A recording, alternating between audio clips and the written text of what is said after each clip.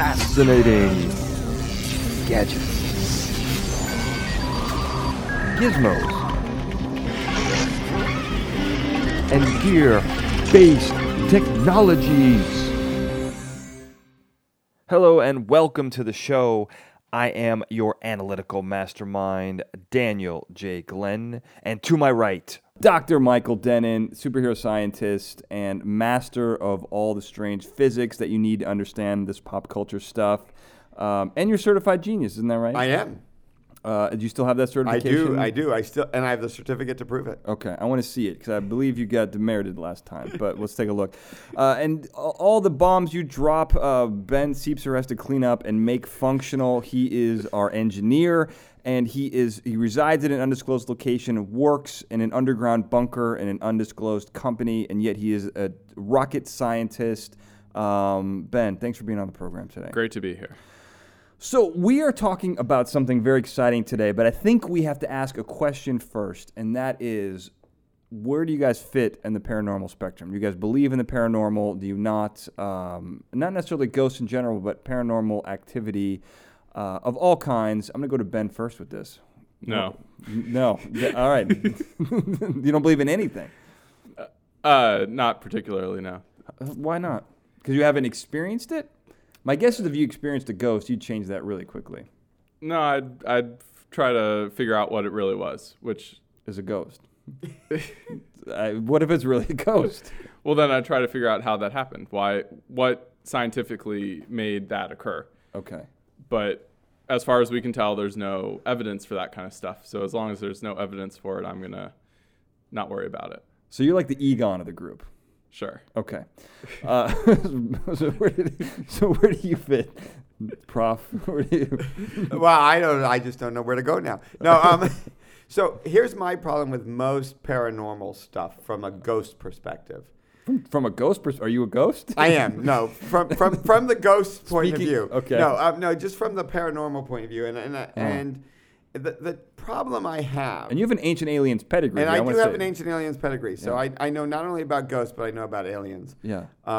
The challenge with most of it is you have what are supposedly non-physical things doing and being detected by physical stuff. Mm-hmm. Right? It's a technical way to put it, yeah. Right. So, it's always, I've made a sound recording and there's something weird in it. Or I've measured strange electromagnetic activity. Mm-hmm. And as a scientist, the scientist part in me, you really need to define the thing you're looking at. So I actually do address this in the classes I teach. We talk about what is kind of wrong about the most common ways ghosts are looked at and discussed and worked at from a science point of view. So the fact that there might be something non-physical out there, I can't rule out sort of by definition because physics measures physical things. Mm-hmm. But it's this interaction and the way they manifest as physical things that I would be sort of in Ben's camp here. It's like, it doesn't make sense from a science point of view. But do you have the ability to look at it from a non-science point of view? Well, I think from the non-science point of view, it gets trickier because it becomes what we would call a detective story.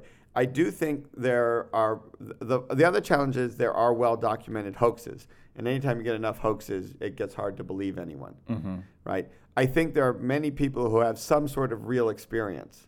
And as Ben said, the challenge is to figure out what that real experience is. Mm-hmm. And since it's not a repeatable experience, it's generally something that happened in the past, it becomes much more a detective story. Mm-hmm. And how do you piece it together? What really happened to them? What went on? So it's a challenging space from the science point of view. Got it. So you teach this, but it's kind of like a ruse or a scam for you. So you're like the Peter Venkman of the group. Like you have a more of a cynical view of it. Let's go skeptical. Skeptical view. Because I wanted to be Peter, but it sounds like you're more like Peter. Well, I gotta be Ray Peter now, and Ray's a super excitable one. Okay. I don't mind Dan Aykroyd; he's fine, but I always thought of myself as more of a Peter Venkman. Okay. But I guess in this particular case, so I have a pretty healthy belief in a lot of the paranormal stuff. So, and I think that this episode today really is going to require a belief in at least the assumptions given in the movie, because other than that, if we don't have that, then we can't make the proton pack exist. You have to believe that ghosts are negative energies and that we're using positive energies to collect them and store them and capture them, right? Well, I can believe that I can make a proton pack even if it has nothing to work on. Well, so but Yeah. right. No, but it has to have a function though. Well, so let me. I want to be a little. Maybe I can be more the Dan Aykroyd here. Well, yeah, and you have to be really excited about it. You I know. Well, I'll try. So I can certainly imagine that there's negative energy. There's energy. I'm feeling a lot of structures. negative energy right I know. now. So I can imagine that's energy. not a stretch, right? I can imagine energy structures that we don't understand. Okay. That we might call ghosts. Okay. Right. All right. So, because energy and matter can do things that we just don't know Sure. yet. Reframe the Right. question. Okay. So I can get it. reframe the question, and we could use the word ghost for these things. Sure. Okay. Because what the heck, we need to name them something. So After all, physicists call things quarks and up and down quarks, strange and charm. strange and charm. So we're not real good with names. Right. No, and that's fair. So basically, you're just saying exactly what I said, is that we have to make Well, you the wanted me to assumption- be someone different, so I tried to change what I said. All right. So we have an understanding. As long as we have an understanding as Yeah. a group. No. Okay. Yeah. Yeah, you have to make the assumption. You have to buy into the assumption of the Ghostbusters, the ghosts in the Ghostbusters, which is that they're these negative creatures, and they take it literally and say they are negatively charged, and in order for us to interact with them in a way that we can control them, you have to neutralize them. Right. And so that's where the proton pack comes in, is you use the positive power of the proton pack to attack the negative ghost, and you neutralize it. Got it. So yeah, this is the shortest episode we've ever done. We got it. Yeah, that's Positive charges neutralize negative charges. We're done. We're done. All right. Thank you, guys. Case closed. Well, so now what's interesting about the proton pack is you mentioned this before, is that this is one of those things that didn't actually exist in the movie. They don't call it a proton pack in the movie Ghostbusters, in the original 1984 Correct. version. They call it a positron collider. It's a miniature particle accelerator. Yes. They call it several different things, which give us a hint at what it actually is and what its function is. Because basically what it does is, like you guys have said, it's very simple in a way. You have a negative energy, we're using positive energy to hold it, and then we're going to trap it. But those other words give us an idea of what this thing is actually doing, which is, I imagine, shooting out a stream of positrons or some type of positive energy. I would think we'd want to shoot positrons if we could, just because of they're lighter, they're lower energy. You could also imagine shooting protons. They're also positively charged, harder to accelerate at high energies Because they're heavier. Right, yeah. Yeah. The funny thing is, depending what you mean by it, They're easier to get, though. they're easier to get. But a mini particle accelerator, I mean, yeah.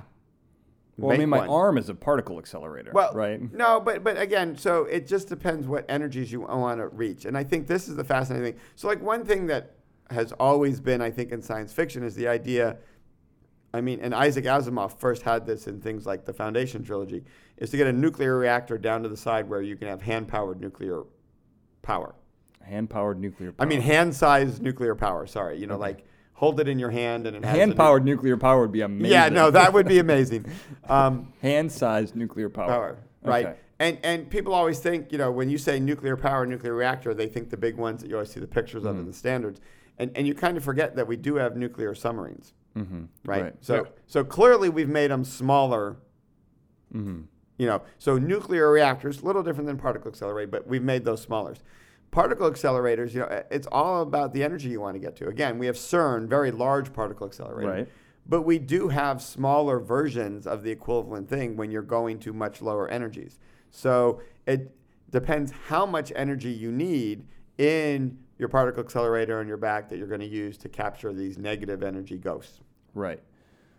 Okay, so that's the fundamental problem. What's the energy level we need? What are the energy? Yeah, we don't really know much about the ghosts and their energy levels, so we don't really know how energetic our, say, positrons or protons need to be out the beam. Right. Well, presumably the particles themselves don't need to be highly energetic. We really just need them to be going fast enough that you can shoot them accurately. Yeah.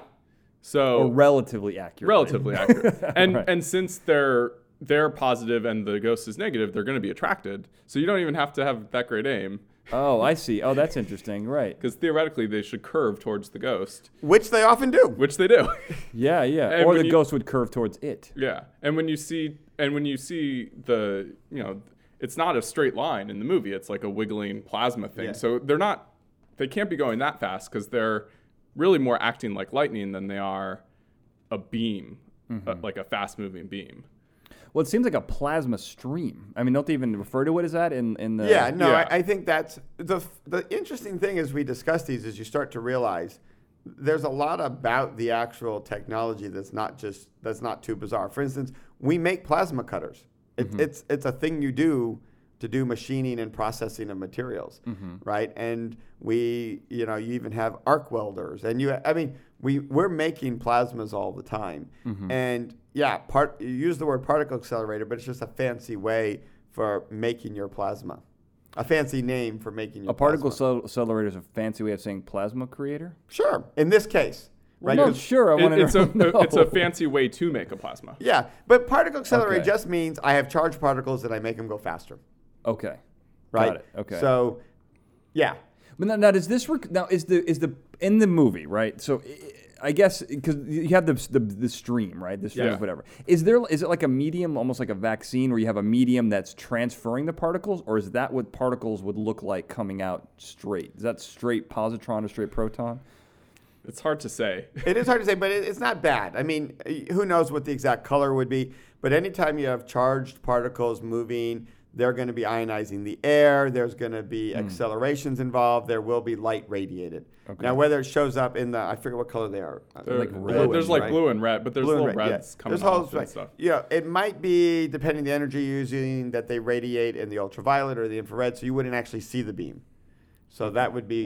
But it would also be possibility. ionizing the air. But it would be ionizing the air, and that would usually glow in a It would look spectrum like you would lightning see. in that regard. Yeah, So you would see something. So you would see You'd know something. where you're going. yeah. Okay. So now, how does the positron? Like, let's say that it is an accelerator, right? Yeah. Can we miniaturize that? Like the stuff, like we talked about how there's an MIT guy who was on the newest Ghostbusters, Yes. and so he based those on a lot of real science. Yeah, absolutely. So does his science hold up?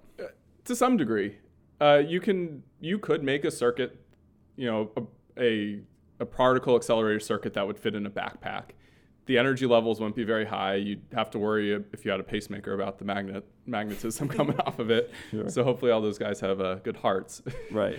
But otherwise, yeah, I mean, you do the physics and you can figure out, what if you had that radius, how much magnetic field you would need to keep the particles going in the circuit. And Yeah, so basically the way you want to picture it is there's two types of ways we accelerate particles. Linear particle accelerators in a straight line, but one's in a circle, like the cyclotron. And what you take advantage of is as you cycle it through the circle multiple times, you can actually keep accelerating it. So Right. there are limits for a given circle, but by using a circle, it goes through that cycle many, many, many times. It's going through these magnets. Each time it gets a kick, it goes faster and faster.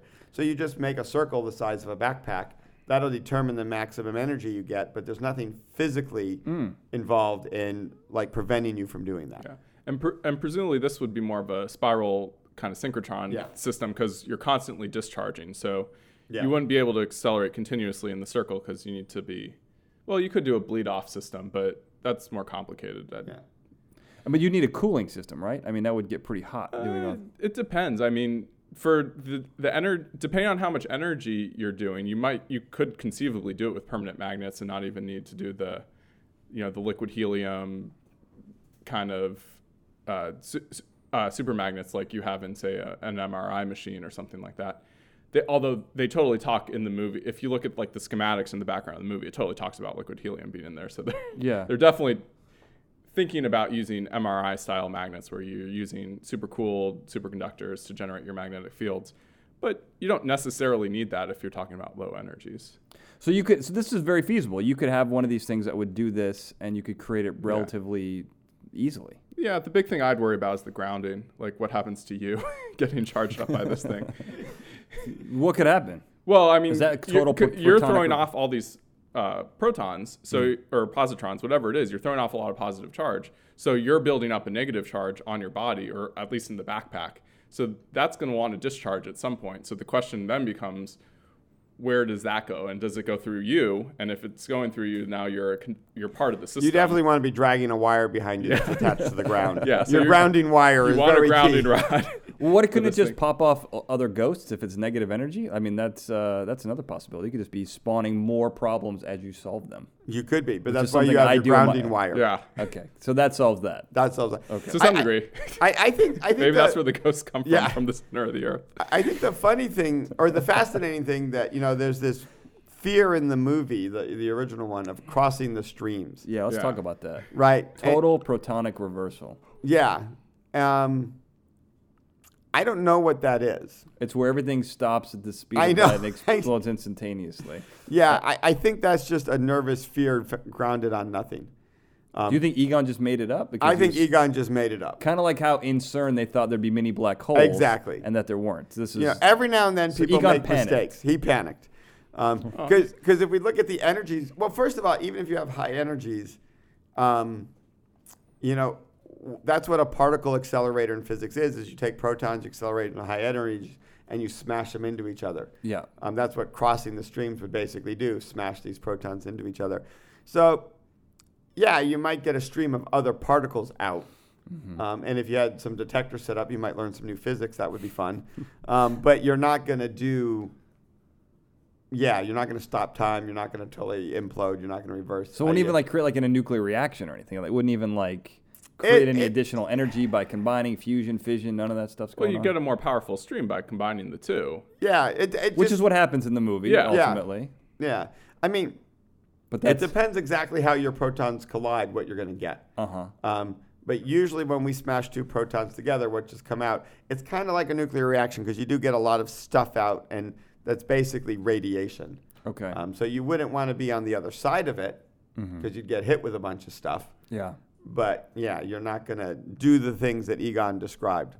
Wow. So that's amazing. So that's, if anything, we've solved that. Like, there is no such thing as total protonic Yeah. reversal. If anything, I'd actually worry about pointing them at each other and having it feeding back, which maybe is what he was really worried about, was having the positive charge flow back to another pack and then messing up. Now, you're not just defending him because I called you the Egon of the group. Like, you really believe No, it. I had already forgotten about that. Okay. All right. So I want real science here. I don't want you just to defend this No, guy. that's an interesting idea. There's a what difference happens- between crossing them and pointing them at each other, Well, yeah.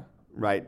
And I like the concern Ben raised of Well, like when they're- feedback. When they're directly across from each other trying to capture a ghost in Right, the air. and if you accidentally shoot it down the opening of the other one, you can get feedback back into your system. So what would that happen? What would happen then?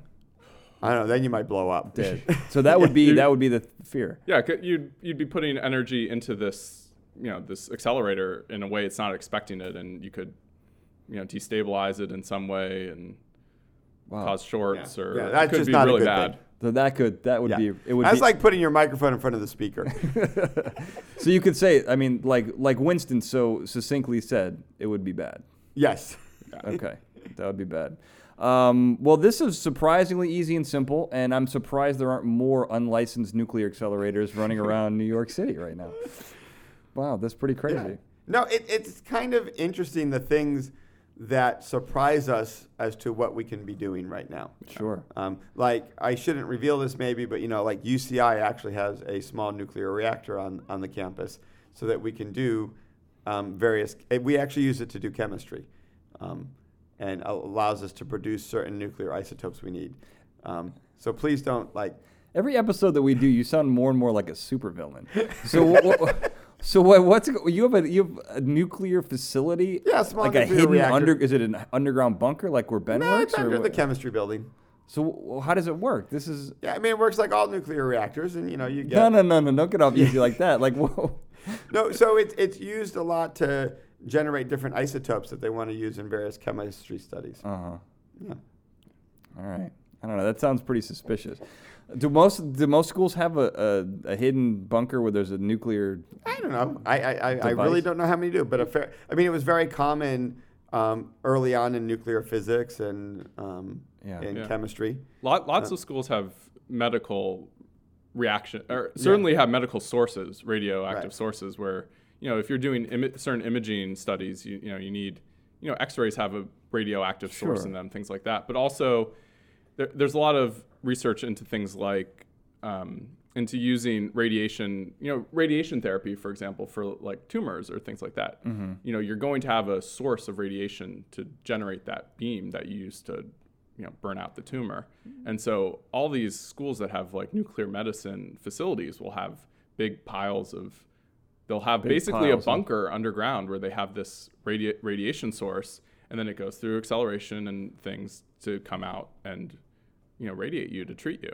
I did not know. They have piles of this. Well, I mean, and also an MRI device. It's literally called a pile. So. But I mean, like an MRI device isn't using like uranium-235. No, that an MRI is using magnetic radiation. Wow. Yeah, there's no. So not dangerous, but hopefully. But a CT scan uses X-rays and things Unbelievable. like that. Yeah. Wow, so we are closer to the Ghostbusters than I really realized. Yeah, except for the fact that the ghosts aren't there to bust. But other than that, we're good. And I don't have any of the degrees that Ray or Peter have, but I want to be part, like Winston. Yeah, the other interesting thing I kind of didn't really think about until I was writing up some notes about this was the gun of the proton pack goes through a cable.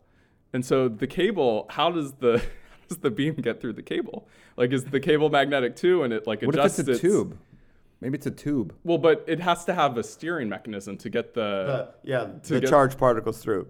So that there's some fascinating engineering questions how you get a beam of particles into a gun. Yeah. It's funny when I see you guys talk, because you guys like chuckle like people who understand physics. Like, this little side the cord, and I'm like, it's a tube. Like, what's the problem? Yeah, because it makes so much sense that you can make a backpack particle accelerator, but then you think, how do you get it down the? How do you get the particles? How do you get the particles into the gun? Because if it goes in the tube, it'll just hit the walls of the tube unless you have a really good.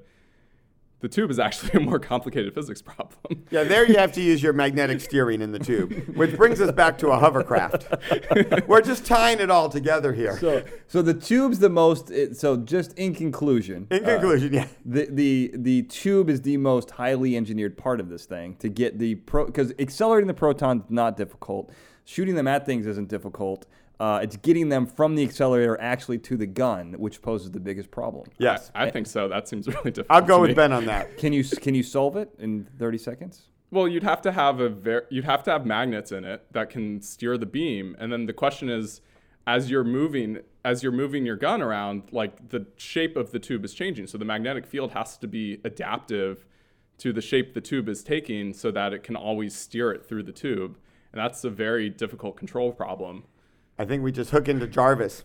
And let Jarvis design the magnetic field as we go along. I'm pretty amazed that we can. That it's always the little things that throw the whole thing off, right? Like it's like, the particle accelerator, that's easy. Shooting ghosts, I can even buy into that. And it's like, but the tube, man, how do we get them to the ghost? It's like I didn't know that was a problem. It seemed simple to me. Just shooting out, whatever. Anything else to add before we go make this thing? Yeah. Okay, rid the world of ghosts. Yeah. So how can we continue this conversation, Prof. Michael Denon? I'm on Twitter at Denon Michael and Facebook at Prof. Prof. Denon Michael. How come not proof? Oh, that would. Well, I don't know. You should get that one too. Like proof. I should get that. Yeah. Like you provide proof. I should have. But it's Prof. Not but to it's confuse Prof for people. Professor. Got it. That makes sense. Yeah. And Ben, how do we get in touch with you? I'm on Instagram and Twitter as at bsiepser. That's BSIEPSER. And do you accept schematics if someone has an answer to the tube problem we discussed? Maybe. Okay. I will accept them. Just get your IP in line first. Make sure it's protected legally is what he's saying. And I am on several places. I'm at Analytical Mastermind on Facebook. I am at Daniel J. Glenn on Twitter. And I am the Daniel J. Glenn on Instagram. And that's not an ego thing. There was another Daniel J. Glenn who I think's only posted a couple times, which really annoys me. And I couldn't get it, much like how Denon couldn't get Michael Denon. These are the problems that exist in the world of social media, a problem we'll tackle on a next episode. But guys, I think we're going to solve the problems of the world one thing at a time. We did another good thing here, ridding the world of ghosts. So thank you guys. You're welcome. Until next time, thanks for listening. Fascinating Gadgets, Gizmos, and Gear-Based Technologies is a Glencoe production and is produced by me, Daniel J. Glenn. The fascinating gadgets, gizmos, and gear-based technologies introduction was produced by Daniel J. Glenn and Paul Springers, with music and sound design written and performed by Paul Springers. Subscribe to the show on iTunes, Stitcher, and Google Play, and please check out all of my projects on danieljglenn.com. Thank you.